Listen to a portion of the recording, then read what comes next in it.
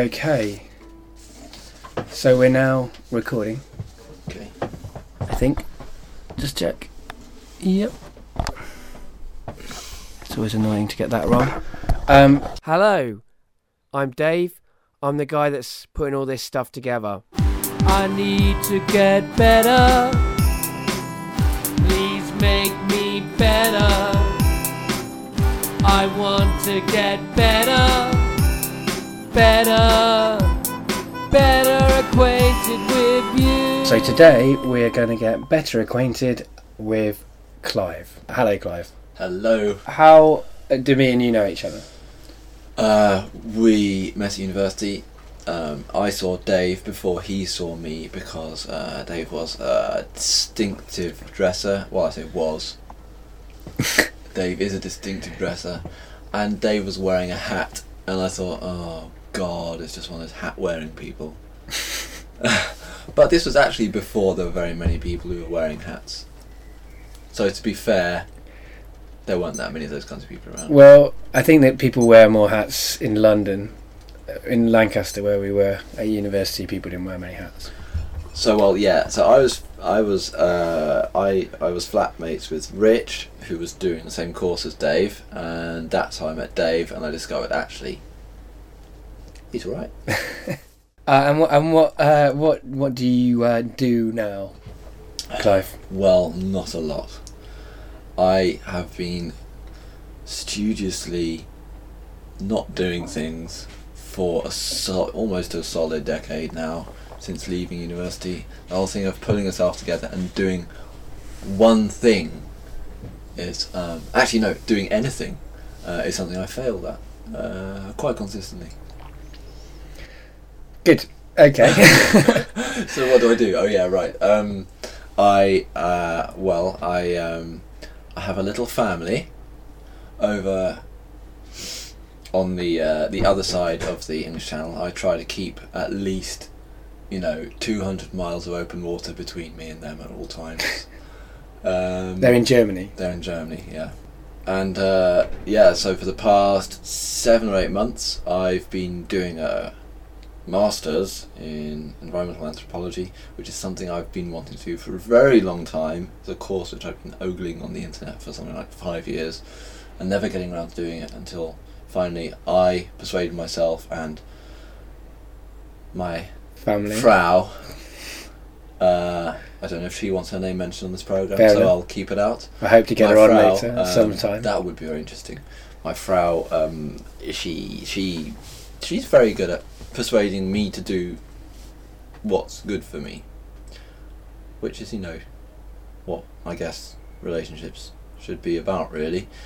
Yeah, so off I went and I did this course, or have been doing this course. I mean, I'm stretching it out over 2 years. I've done all the taught part, and now what I'm doing is I'm hanging around for an extra week or so before I bugger off to Germany again and theoretically resume, and that's resume in, what do you call them?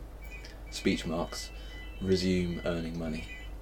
That's the house phone going off in the background. We'll just let it ring. This is just for listeners. This is to let you know this is the first interview that I've done for the podcast. I probably won't put it out in the first episode, but this is the first interview that I've done. And the reason being that Clive is hobnobbing off to Germany again, and had to take my window of opportunity when I could. On your form, Clive, that I asked you to sign, which you haven't signed yet, but you will sign at some point. Sign it later when you've read it. Yeah, once you've read it. You said that you were interested in talking today about a few things, but the first thing on the agenda was, what is the point in anthropology, which is interesting because that's what you are currently doing.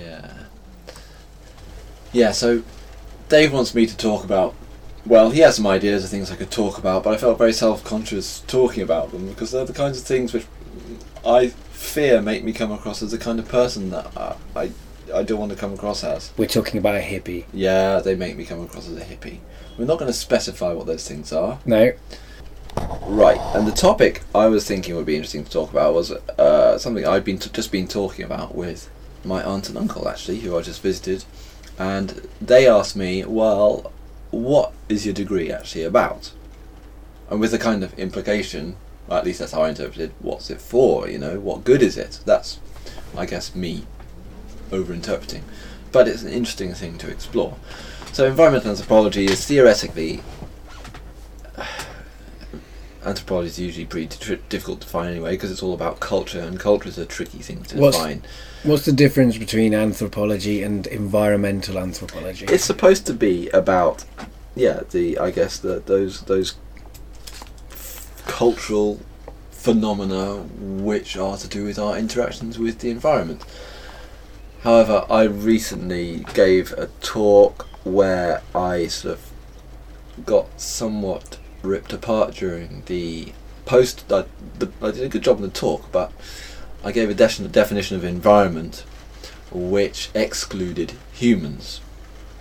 I said the environment is those elements, biotic, abiotic and supernatural, which we perceive in our surroundings. Trying to have as broad a definition as possible, but keeping humans out of the definition. And this academic woman, who I can't stand, made a very good point, which is, or at least a problematic point, which was, well, why are you excluding humans from that definition? But so the problem is... Isn't supernatural a human thing? I don't know. In some societies they may regard certain animals, which we would regard as just animals, as supernatural representatives, entities, or avatars, or something. So I don't think the supernatural necessarily has to be... But it's the perception of the human being. Like in theory, a rock is a rock, whether a human is there to see that rock. Whereas a god is only a god if a human being sees the god. Oh God. Anyway, so it's a tricky topic. Yeah. Okay. That's we might be getting into a philosophical mire there. Basically, defining the environment is a little bit tricky, I think, or it can be seen as tricky, especially when you have some bloody pedantic social anthropologists knocking around trying to find holes in whatever you say. And so, why am I talking about this? You're trying to tell. You're talking about what is environmental. Like, what is the environmental part? Fuck's sake, get into that. You were just saying. I just asked you what you wanted to say in terms of what is the difference between anthropology and environmental anthropology. Right, okay. And so we focus on the environment, but the problem is that introduces yet another theoretical problem. I just say, fuck it, I have my idea about what the environment is, and fuck it. She would then say, well, you have your idea about what the environment is, which means that when you're trying to investigate other people's ideas what the environment is, that's going to be a set of blinkers, which will mean you won't see things which you would otherwise see if you had a more open-minded definition. He's doing some good visual hand gestures there. Yeah, I hope that won't come across on radio. But I mean, obviously that the fact that everybody sees things from their own point of view can really be labelled at anyone. Probably at this woman as well as at you. You probably see her as having blinkers, and she sees you as having blinkers. And well, she's a social anthropologist, so I can't stand them. Yeah. Well, okay. So social anthropologists don't like environmental anthropologists. They don't know. And environmental anthropologists it's don't reciprocal. Right. Okay. Good. Right. Sounds like a lot of different branches of academia. I don't like academia. Nasty. That may have come across there. Well, no, absolutely, and I'm with Dave on that as well. I mean, you can edit out the grinding gears of my thought processes. It does take a long time. That may happen. Yeah. Oh, and now I've forgotten what I was going to say. Well, basically, what's the point in anthropology? Let's get back to your right. Okay, topic. Or academia as such, because academia is a shitload of ideas. Some extremely, just a whole load of showing off, which is pretty superfluous, and using language which is obscure, which is idiotic, and then some good ideas in there as well. I mean, there are so many ideas, some of them must be good, and pretty much zero action, except for maybe applying for grants or something. And that is fairly despicable. But as pastimes go, it's not bad in the sense that it's not productive, and I'm very much in favour of non-productive pursuits. I used to be very rude about art, but now I'm very much in favour of it because it doesn't actually do anything. Because it's just a waste of time. It's just people having fun, and that's fine. It's as soon as people are productive, and I don't want to go on some kind of hippie environmentalist spiel, but, you know, it's as soon as we start getting productive that we start messing things up. So artists are good because they just waste their lives. And that's why hippies are good too, isn't it? Sorry.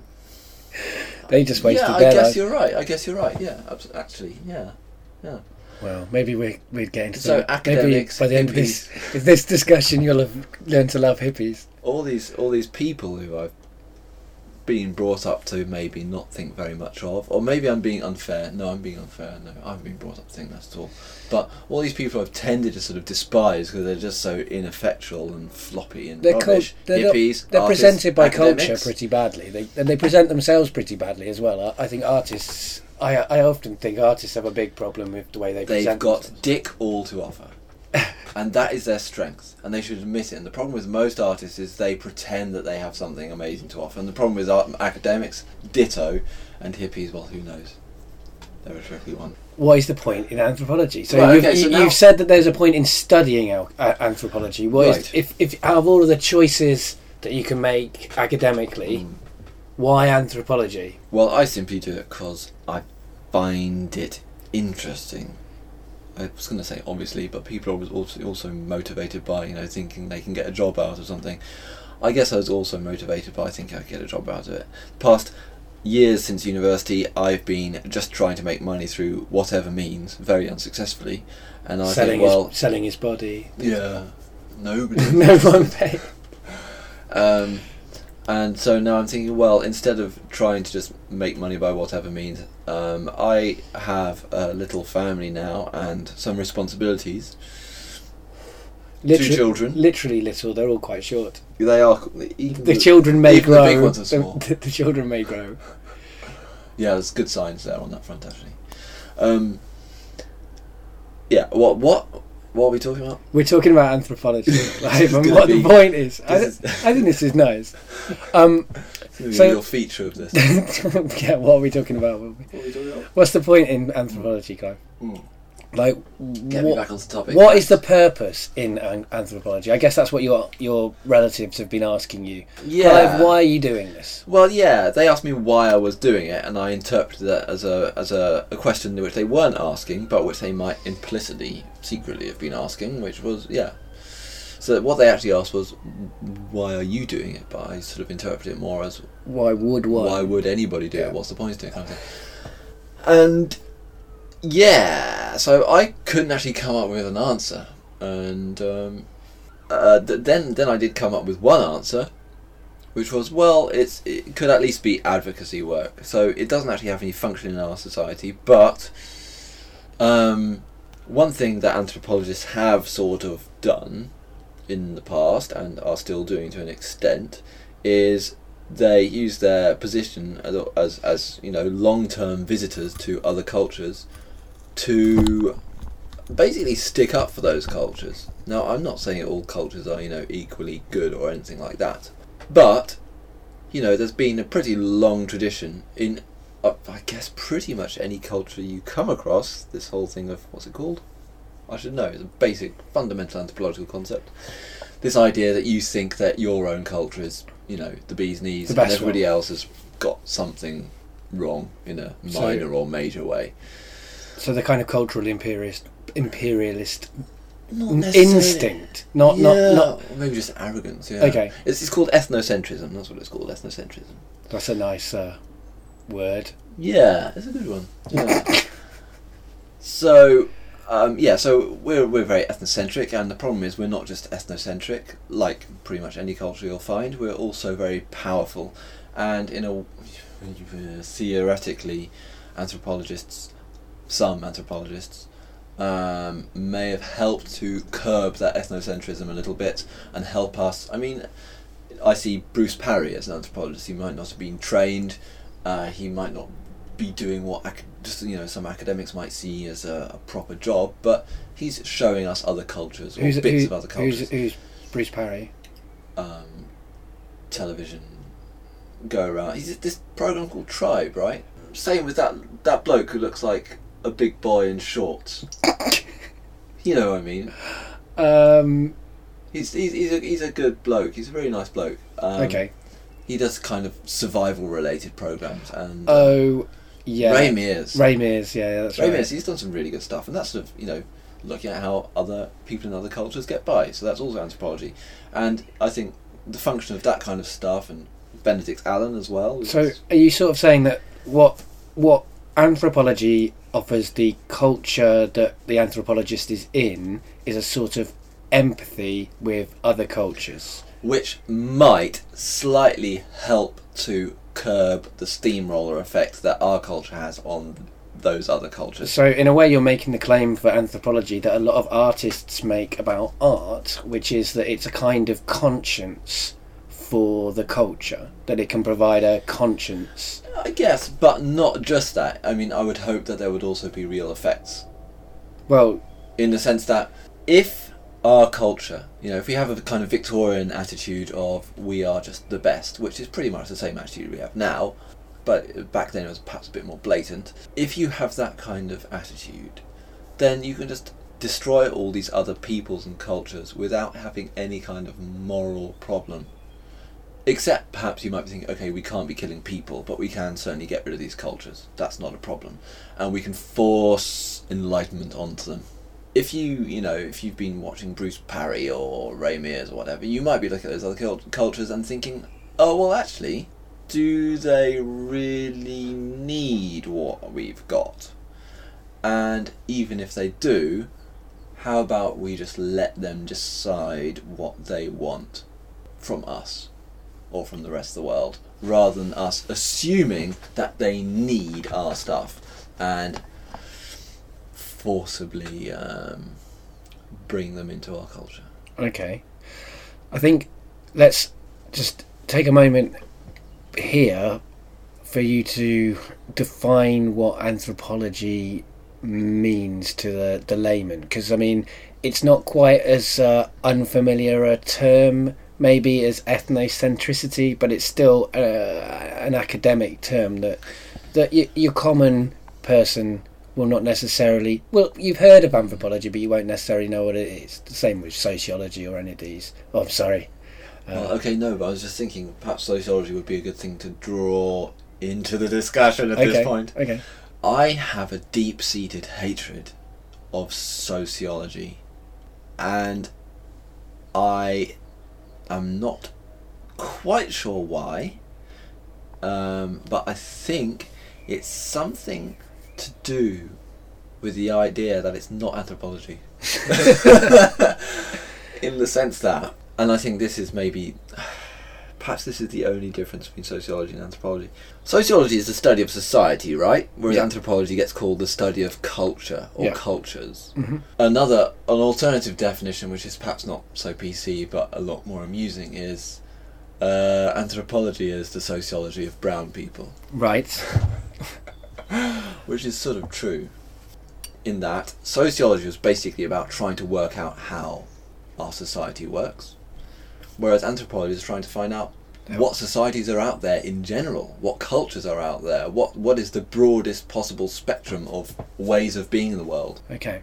That different groups of people can live. Sociology was pretty much, you could almost say, maybe it could even be accused of being ethnocentric.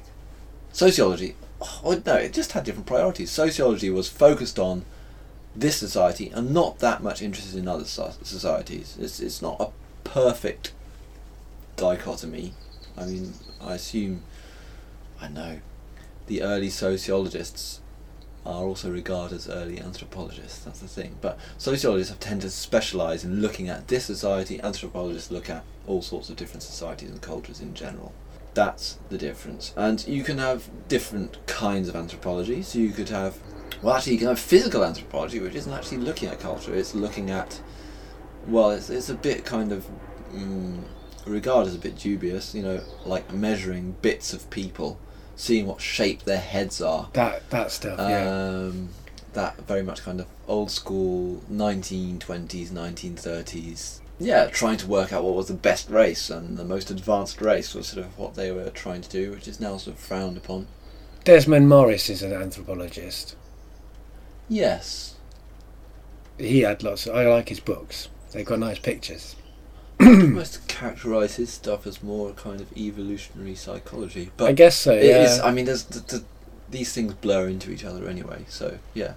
I mean, are you comfortable with psychology? I mean, I don't mean are you comfortable with being psychologically analysed. I mean, are you comfortable with the concept of looking at the way the human mind works physiologically in order to understand the way that human beings operate? I think you have to, yeah. These things have all been sort of separated out and given names, but really, in order for anthropology to get anywhere, it has to have a lot to do with these things which are perhaps traditionally thought of as belonging to other disciplines. Apart from sociology, which you don't want it to have anything to do with. Well, I mean, the fact is, like I say, these early sociology people had a lot to do with it, and I'm sure there are people doing sociology now who I wouldn't, have any big arguments with. I just don't like just being focused on this society. I think that's really our society here in Europe or in the West or whatever you want to call it. That kind of focus is just so small-minded and narrow. I'm interested in the breadth of human experience, the diversity of different ways of living which there are, because different ways of living, different ways of thinking, what this all means is that effectively the more cultures there are, in a way the more different worlds there are, and in a way, anthropology can be seen as the study of different cultures, the study of different worlds. And so, I mean, really you're talking about diversity, which is, I mean, when I first met you, that was all you talked about, and it had a big lasting impression on me. I think it's fundamentally shifted my worldview in some respects, because before I met you I was very much a kind of orientated more towards a very closed-minded left-wing perspective on things, and I hadn't really thought about the idea of, when I first met you talked a lot about diversity. And is that what you sort of see anthropology as being about? I see that's what it is for me. I know that anthropology, your typical anthropology course, I think, which is not what I've just been doing, but your typical anthropology course, which would be called social or cultural anthropology. There's that social word again. Exactly. Which that's that little dose of bile and poison, which just messes it all up. And what seems to have happened, and I'm no great expert, but I have had to read a few things by these kinds of authors, is... Here's a pause you can edit out, Dave. See, when you say that, it makes me more tempting to leave in. If it was a pause, I'd probably cut it. What's happened is, anthropology did used to be this whole sociology of brown people thing. It used to be all about going out into the field, going out to exotic places, meeting exotic, very different people.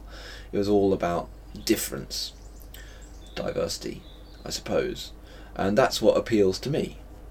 I like the exotic and different. Do you have a question? Well, I was going to say, isn't there a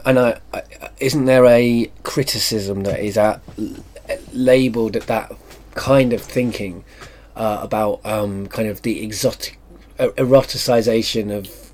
Oh God, there I go. We're having it. It's been years since I've used these words, but the make the other the... For fuck's sake. Sorry. That's what happened. That's what happened to anthropology. This whole talk about self and other. But you have an attraction to something that isn't the same as you. That seems like a very reasonable point of view. Men fancy women, but there's no reason why you shouldn't be interested in other races, other cultures, because they're different. But the criticism that gets labelled at it is that you're kind of reducing it to just the positives, because it's... Say, for example, someone who fancies someone of a different race just because of their race rather than because of who they are, and that's how people can be seen as looking at other cultures. I don't think I'm hugely guilty of that. I am a bit, but I'm not saying our culture is messed up and everybody else has got it right. I'm not even saying, you know, all hunter-gatherer cultures have got it right. I'm just saying I'm open-minded to other ways of doing things, and I think some of those other ways of doing things, those other cultures, might be better places to live. For me, possibly for everybody. Maybe some are just better tuned to human needs. It's hard to give up computers. I know. I was in the jungle and I was only there the second time for 6 weeks, and I missed alcohol and sugar and the internet. And I felt really annoyed with myself for missing those things, for being such a softie.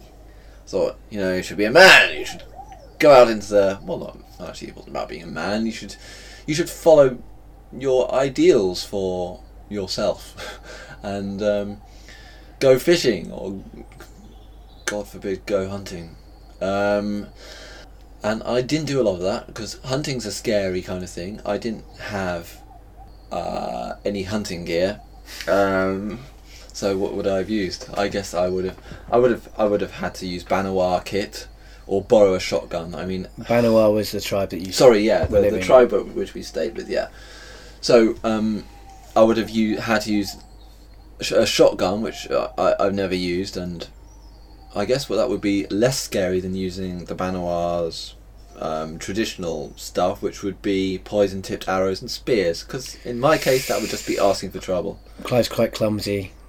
He once nearly burnt me to death. Nearly burnt my house down. When we were with the Banawar, I nearly shot one of the Banawar in the eye. Jesus. With a fishing arrow. Anyway. That would be an awkward anthropological issue. It would have been terrible. White man comes along and shoots you in the eye with your fishing tackle because he wants to understand your culture. So it bounced off a tree. To be fair, I made sure all of the tribe was behind me, but it bounced off a tree, went past my shoulder, and then fortunately just past his shoulder, but you know, an inch away from his eye. So you've spent some time with the Banawar tribe. Yeah. What is that? I mean, what is the from an anthropological point of view and from a personal point of view? What is their alternative way? What do they offer? So there's less going on. There's less going on. And us. Yeah. It seems that people, I mean, data on hunter-gatherers worldwide shows that they don't do as much work as we do. So that is an important thing to realise. I think there's a stereotype kind of idea that they were just working really hard, slogging away all the time, digging up roots and chasing after saber-toothed tigers and so on, or being chased by them, or whatever it was. That doesn't seem to be the case. If we look at hunter-gatherers like the Bushmen in Africa, who I know, depending on who you ask, perhaps they're supposed to be called the San, or I don't know what. Let's call them the Bushmen for now. Or this other people called a Hadza or whatever. We're talking about those sort of able-bodied adults in the tribe or band, working something like 4, 5, 6 hours a day, and thereby supporting their children and the less able-bodied and the elderly. They have any days off? Yeah, this is just averaged out. That's what it comes to. I mean, there's even been reports of 4 hours, so not bad. Oh, 4 hours, that'd be nice. Yeah, but yes, like you say, no internet.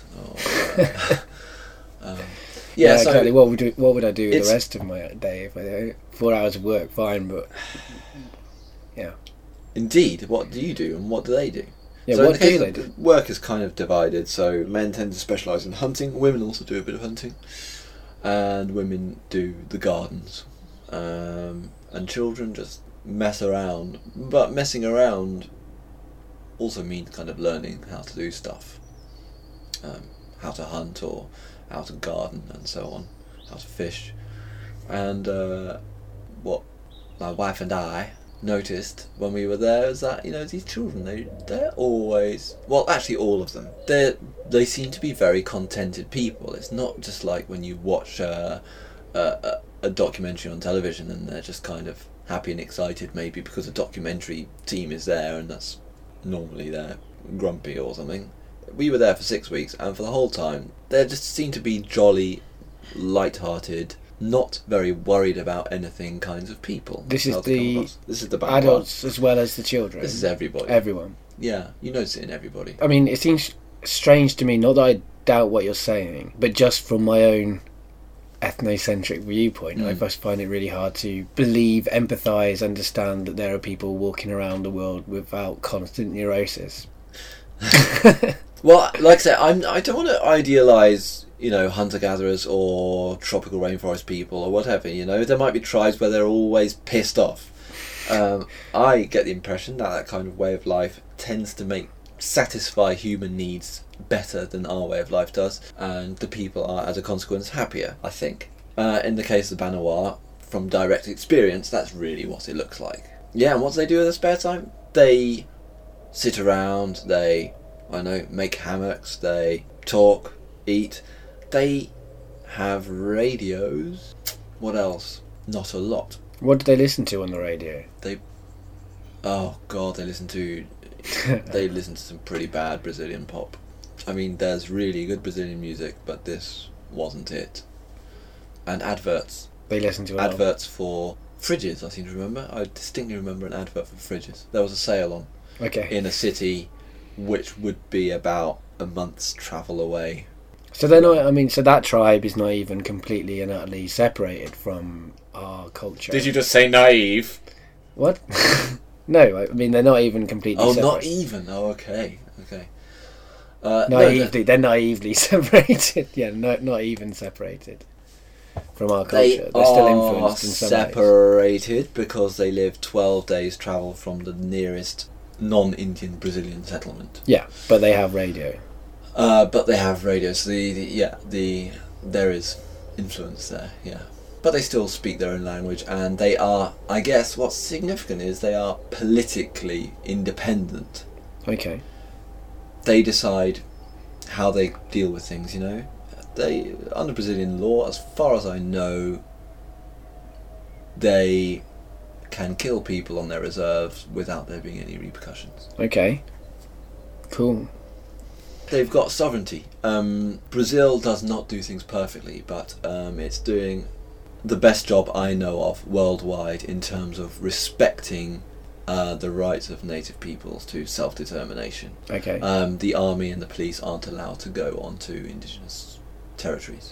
So what's your everyday what's your everyday life experience for a Banawar tribes person?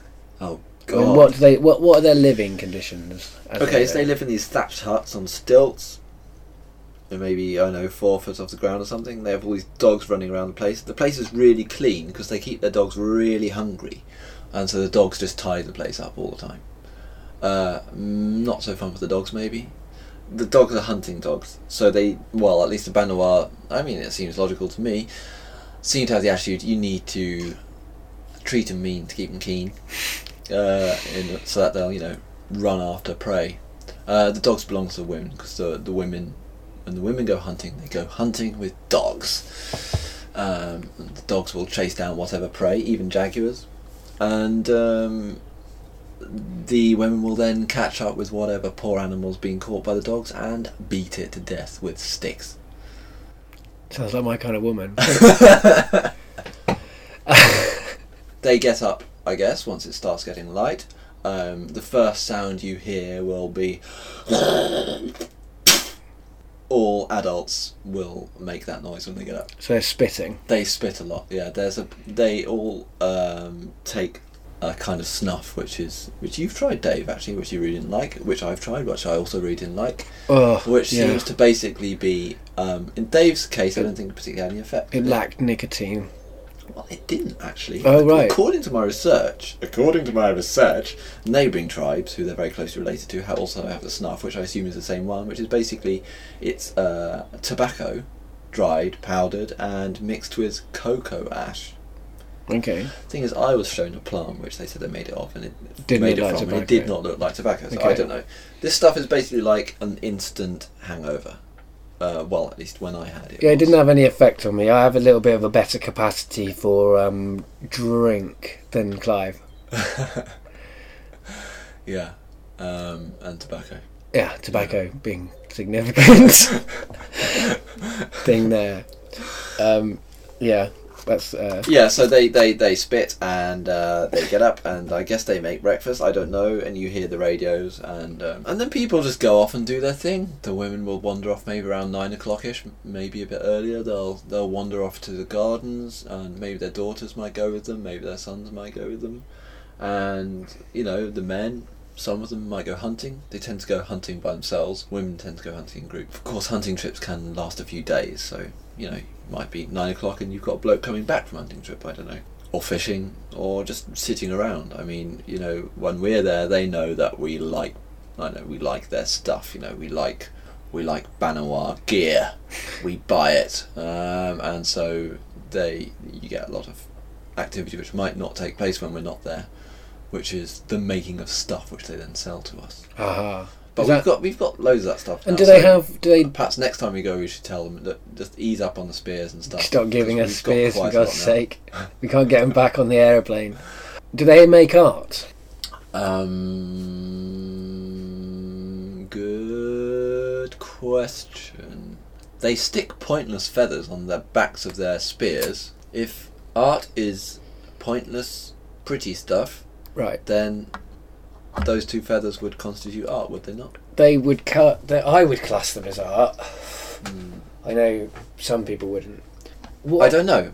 To be fair, every statement I make about them comes with just you've only been there for a short amount of time. You blah blah blah. Don't even speak the language. Communicating with them in Portuguese. Okay. So yeah, but what about science? What about anthropology? Do they analyse the world around them? Have you observed them trying to make sense of the world around them? I assume presumably they must have done. I mean, they must. This is kind of what I want to look into with my dissertation. It's not that I necessarily want to talk about that, but I want to look at how they perceive and respond to environmental change. That's what I'm going to be looking at. So I'm going to be pretty much studying what you're talking about there. Well, that's an interesting thing to be studying. I'd certainly give you funding. Cheers. I only need 5,000. If anybody's interested in supporting this, by the way, 5,000. Anything. Pounds though would be good. You could start one of them crowdsourcing accounts and try and get people to fund you. They're all arranged these days. But then the question would be, why would you do that? Just to bring us maybe back to the main thing, why would you even do that? What's the point in looking at how the Banawar perceive and respond to change in the environment?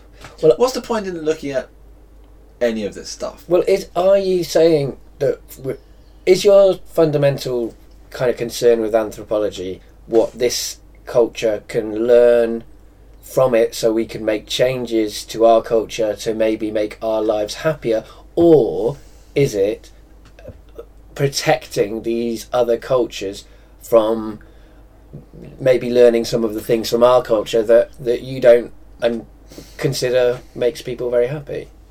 Well, the point is that second thing you said is almost right, but it is tricky to decide for other people what they should be exposed to and what they shouldn't be exposed to. Even though I think I would perhaps be one of the better placed people on the planet to do this, maybe nobody should be able to do that. I quite agree.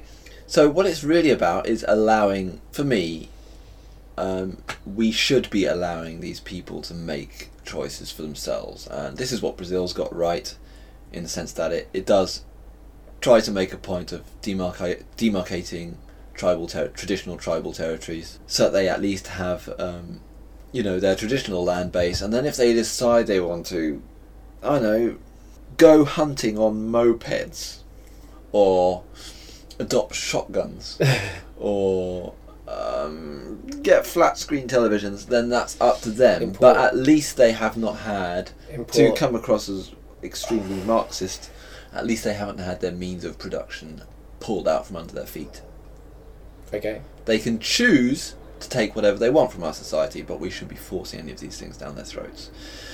Some of them will take it. The Banawar are very interested in a lot of stuff from our society. Other cultures, like the Piraha, who live in a similar area in the Western Amazon are not at all interested, or at least last time I checked.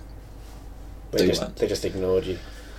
They've been exposed to our culture for, well, I say they've been exposed to Portuguese and Brazilian influences for 200 years and are simply not interested. So, the responses of different cultures vary. Some are extremely, you could say, resilient and will just carry on pointedly being who they are no matter what impressive technology you throw at them. And others, look at the stuff we have and say, okay, I want that, I want that, I want that, I want that. And, there's everything in between. So, like people, I'm very easily influenced by things and, like, language and stuff.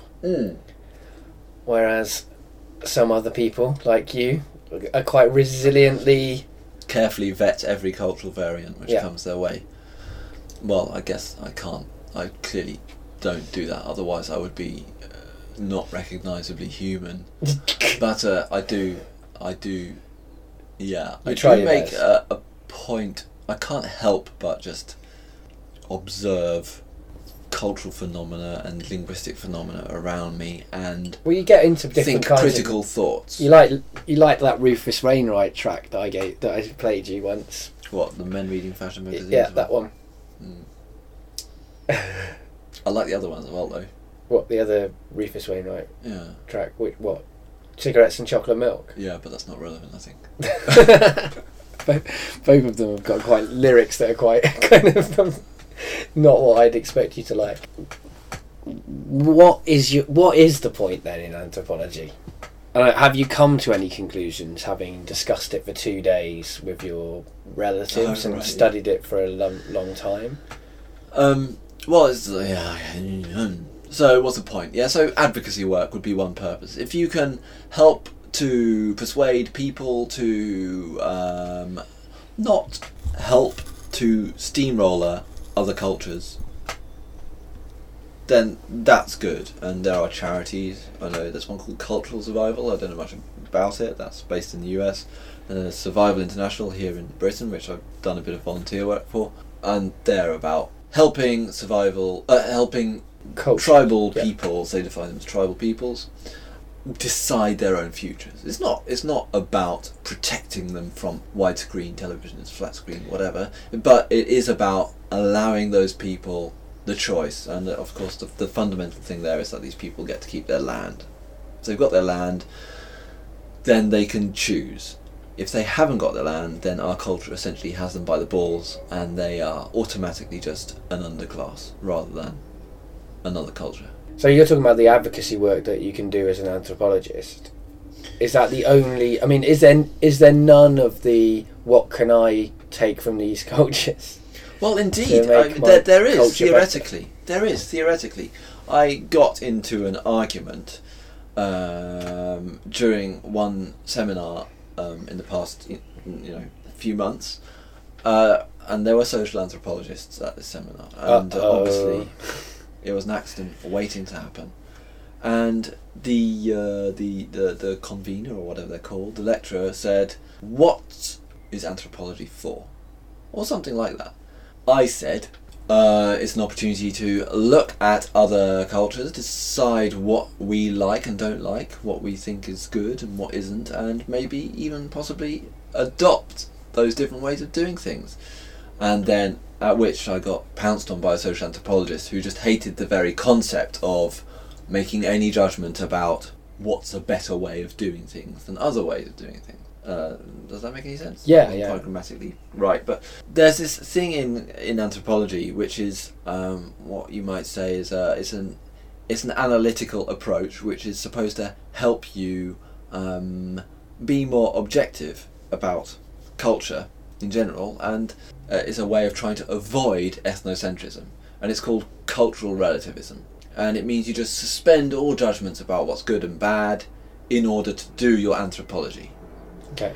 In order to understand those cultures, you can't be sitting there going, "Oh, but that's terrible, blah blah blah." You just have to accept it, try to work out how the whole thing works, write it down, whatever. So the equivalent to this would be the attitude within science, which is you just observe things. You don't make any moral choices. So you work out how to build a nuclear bomb because you can. You don't go, oh, well, maybe that's not a path that I should pursue because that will lead to Hiroshima and Nagasaki. I guess. Yeah, it is an attempt to be an attempt to be scientific, yeah.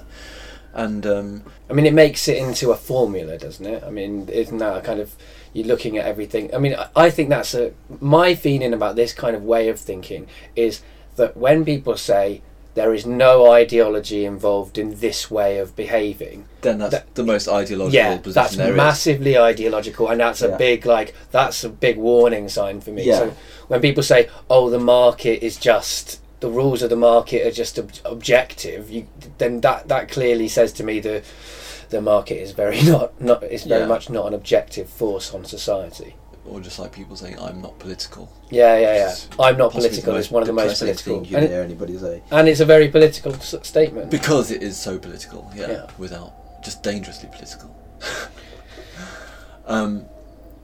Right, so that's the idea. It's a method. You suspend your moral judgment in order to make a decent analysis, or in order to try to make a decent analysis.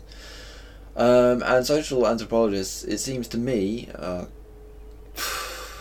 there seems to be a tendency, well, at least, no, I don't want to make a generalisation about social anthropologists, I'll just get pounced on. This girl, anyway, she was of the opinion that you have to think like that all the time, whereas I'm thinking, well, as long as you're not imposing it on other cultures, your idea of what's right and wrong, you can suspend your moral judgment, go out there, find out how other cultures work, come back to your own culture and use the useful stuff. So you don't judge them. Don't judge them in the field. Don't judge them for committing incest, but maybe take away from their culture a really good way of managing your time, for example. Or maybe come back from it thinking, oh, maybe incest is a good idea after all. Fair enough. God, you got me all distracted, Dave. Yeah. I should have known mentioning incest would be like red rag to a bull. Incest, big topic in anthropology. Well, I should imagine. Right. Well, so we can go out there, get this information, come back to our culture, our own culture, and get judgmental about it. I think, okay, well, actually, no, what we're doing is rubbish compared to that which they've got over there. Look, for instance, if we're going to be, you could imagine Victorian anthropologists going out and realising, oh, actually, women don't have to be just rubbish, floppy things which just faint and don't do anything else. They can actually do useful stuff as well. Maybe they're capable of, intelligent thought. It hadn't occurred to us before, but now that we've seen it taking place in this other society, maybe I don't know, maybe they should vote after all. I'm not saying women should vote. No, I mean, who would say that? But that would be one possible interpretation. Isn't there an argument that could be made that when you do that, when you look at our culture and you say that we could use this thing and that thing in our culture, haven't you then strayed into the territory of sociology? Because well-informed Yeah. social engineering, in fact, or cultural engineering. Yeah, I mean, you're looking at our culture and you are analysing what our culture is, and you're analysing other cultures. I mean, isn't maybe your issue with sociology being that it is very blinkered? It's only looking at one facet, and you're not saying that we should look at other cultures in isolation, that we should look at all cultures, including our own, analyse them. Yeah. And then come up with some conclusions for ourselves and for how we treat others. But what's the point? What is the fucking point? Well, because at the end of the day, so you come back, you find out this other society where you've just spent the past year has this amazing way of doing X, and you think we should do X in the same way. Fine, now implement it. Well, engineer your culture. Try to change the way your culture works. How the hell are you going to do that? Well, that is, I would say, one of the major kind of problems inherent within our culture is that the individuals have absolutely no control or power to influence our culture in any significant way because they don't have money. I nearly said capital, but I know people write you off if you go around using capital all the time. I think perhaps the two big problems with anthropology are, well, anthropology I think does generate knowledge, but I think the two problems are, firstly, that knowledge can't be used. So you find out this wonderful thing about how other societies do things, but try using that to change your own culture. Try engineering your culture in any way. It's going to be very, very difficult. You know, maybe you find out that some other culture that the people are all supremely happy because they have a particular belief system. How are you going to engineer a new belief system into your culture? How are you going to change your own? Exactly. It's an impossible job on the personal level. I mean, never mind the population level. I mean, one of the things I often think about religious people is that they seem, not all of them, not all religions, not like an intensely kind of semi-fascist Islamic state, but a lot of religious people seem to me happier because they have not so much self-doubt and questioning and neurosis, as I was referring to earlier, in their lives, and it's enviable. But you can't just go, right, well, I'm just going to believe in God then, because it just seems, I mean, I'm agnostic, kind of militantly agnostic, but that's as far as I can get. I can't get any further than agnosticism because there's no evidence for anything else.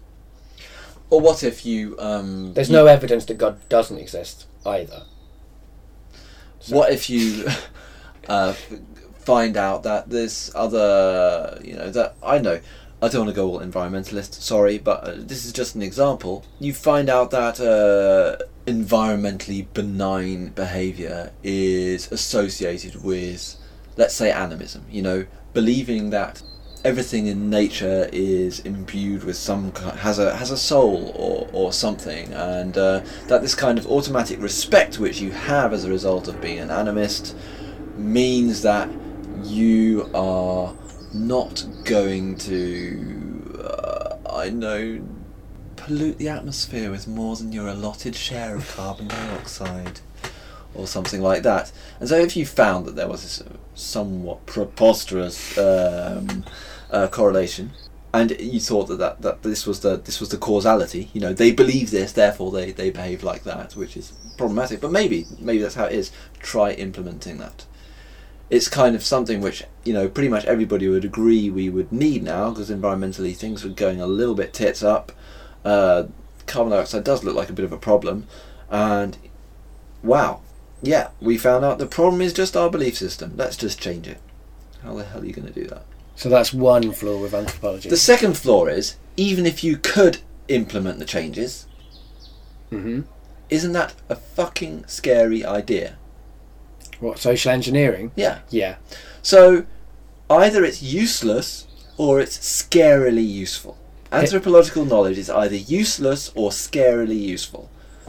Godwin's law, I'm going to do that now. Hitler, was a social engineer. There's an interesting story. There's this chap, French anthropologist, wrote, 1930s and 1940s.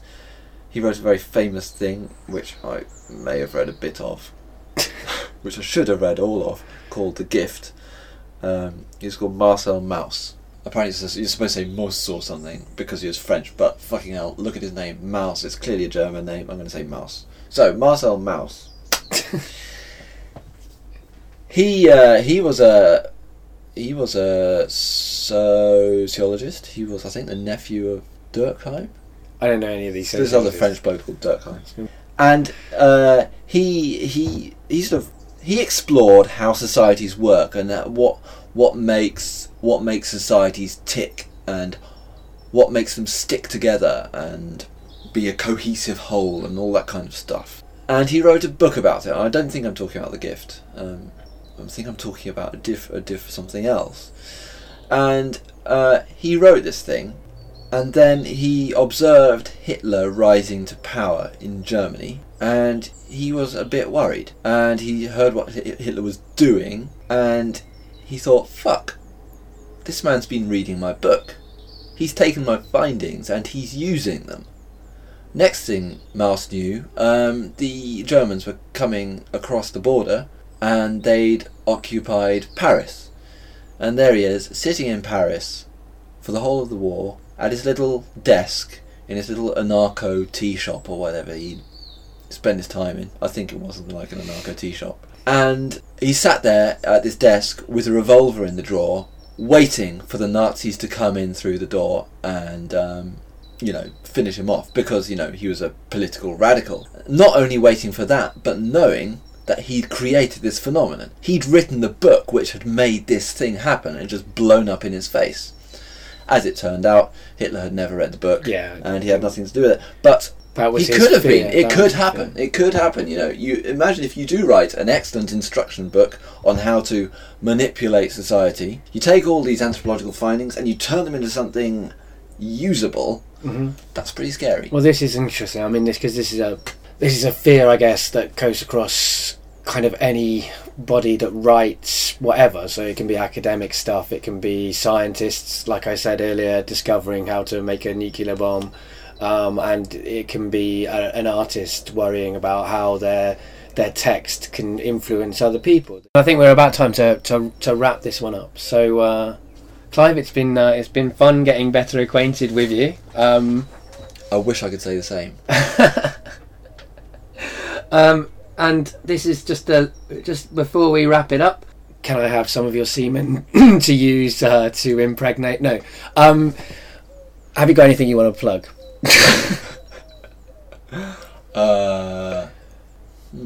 That's a very good question. Let me just think about that. Well, I know. I guess in a way I have. I mean, like I say, I did some volunteer work for Survival International, so I guess I would say that if you do care about the rights of tribal people, indigenous people, whatever you want to call them, then Survival International does seem to do some pretty good work along those lines. And the money does seem to mostly go on actually getting stuff done, like legal help and that kind of stuff, rather than just, paying employees. They pay their employees quite badly. I went to an interview once that wasn't encouraging. But that means, more gets spent. If you want to give money to someone who pays their own workers badly but looks after tribal people successfully, then give your money and your time and write letters and stuff for survival. Yeah, apparently writing letters helps. I don't know. Apparently it does. You used to do it a lot when. Yeah.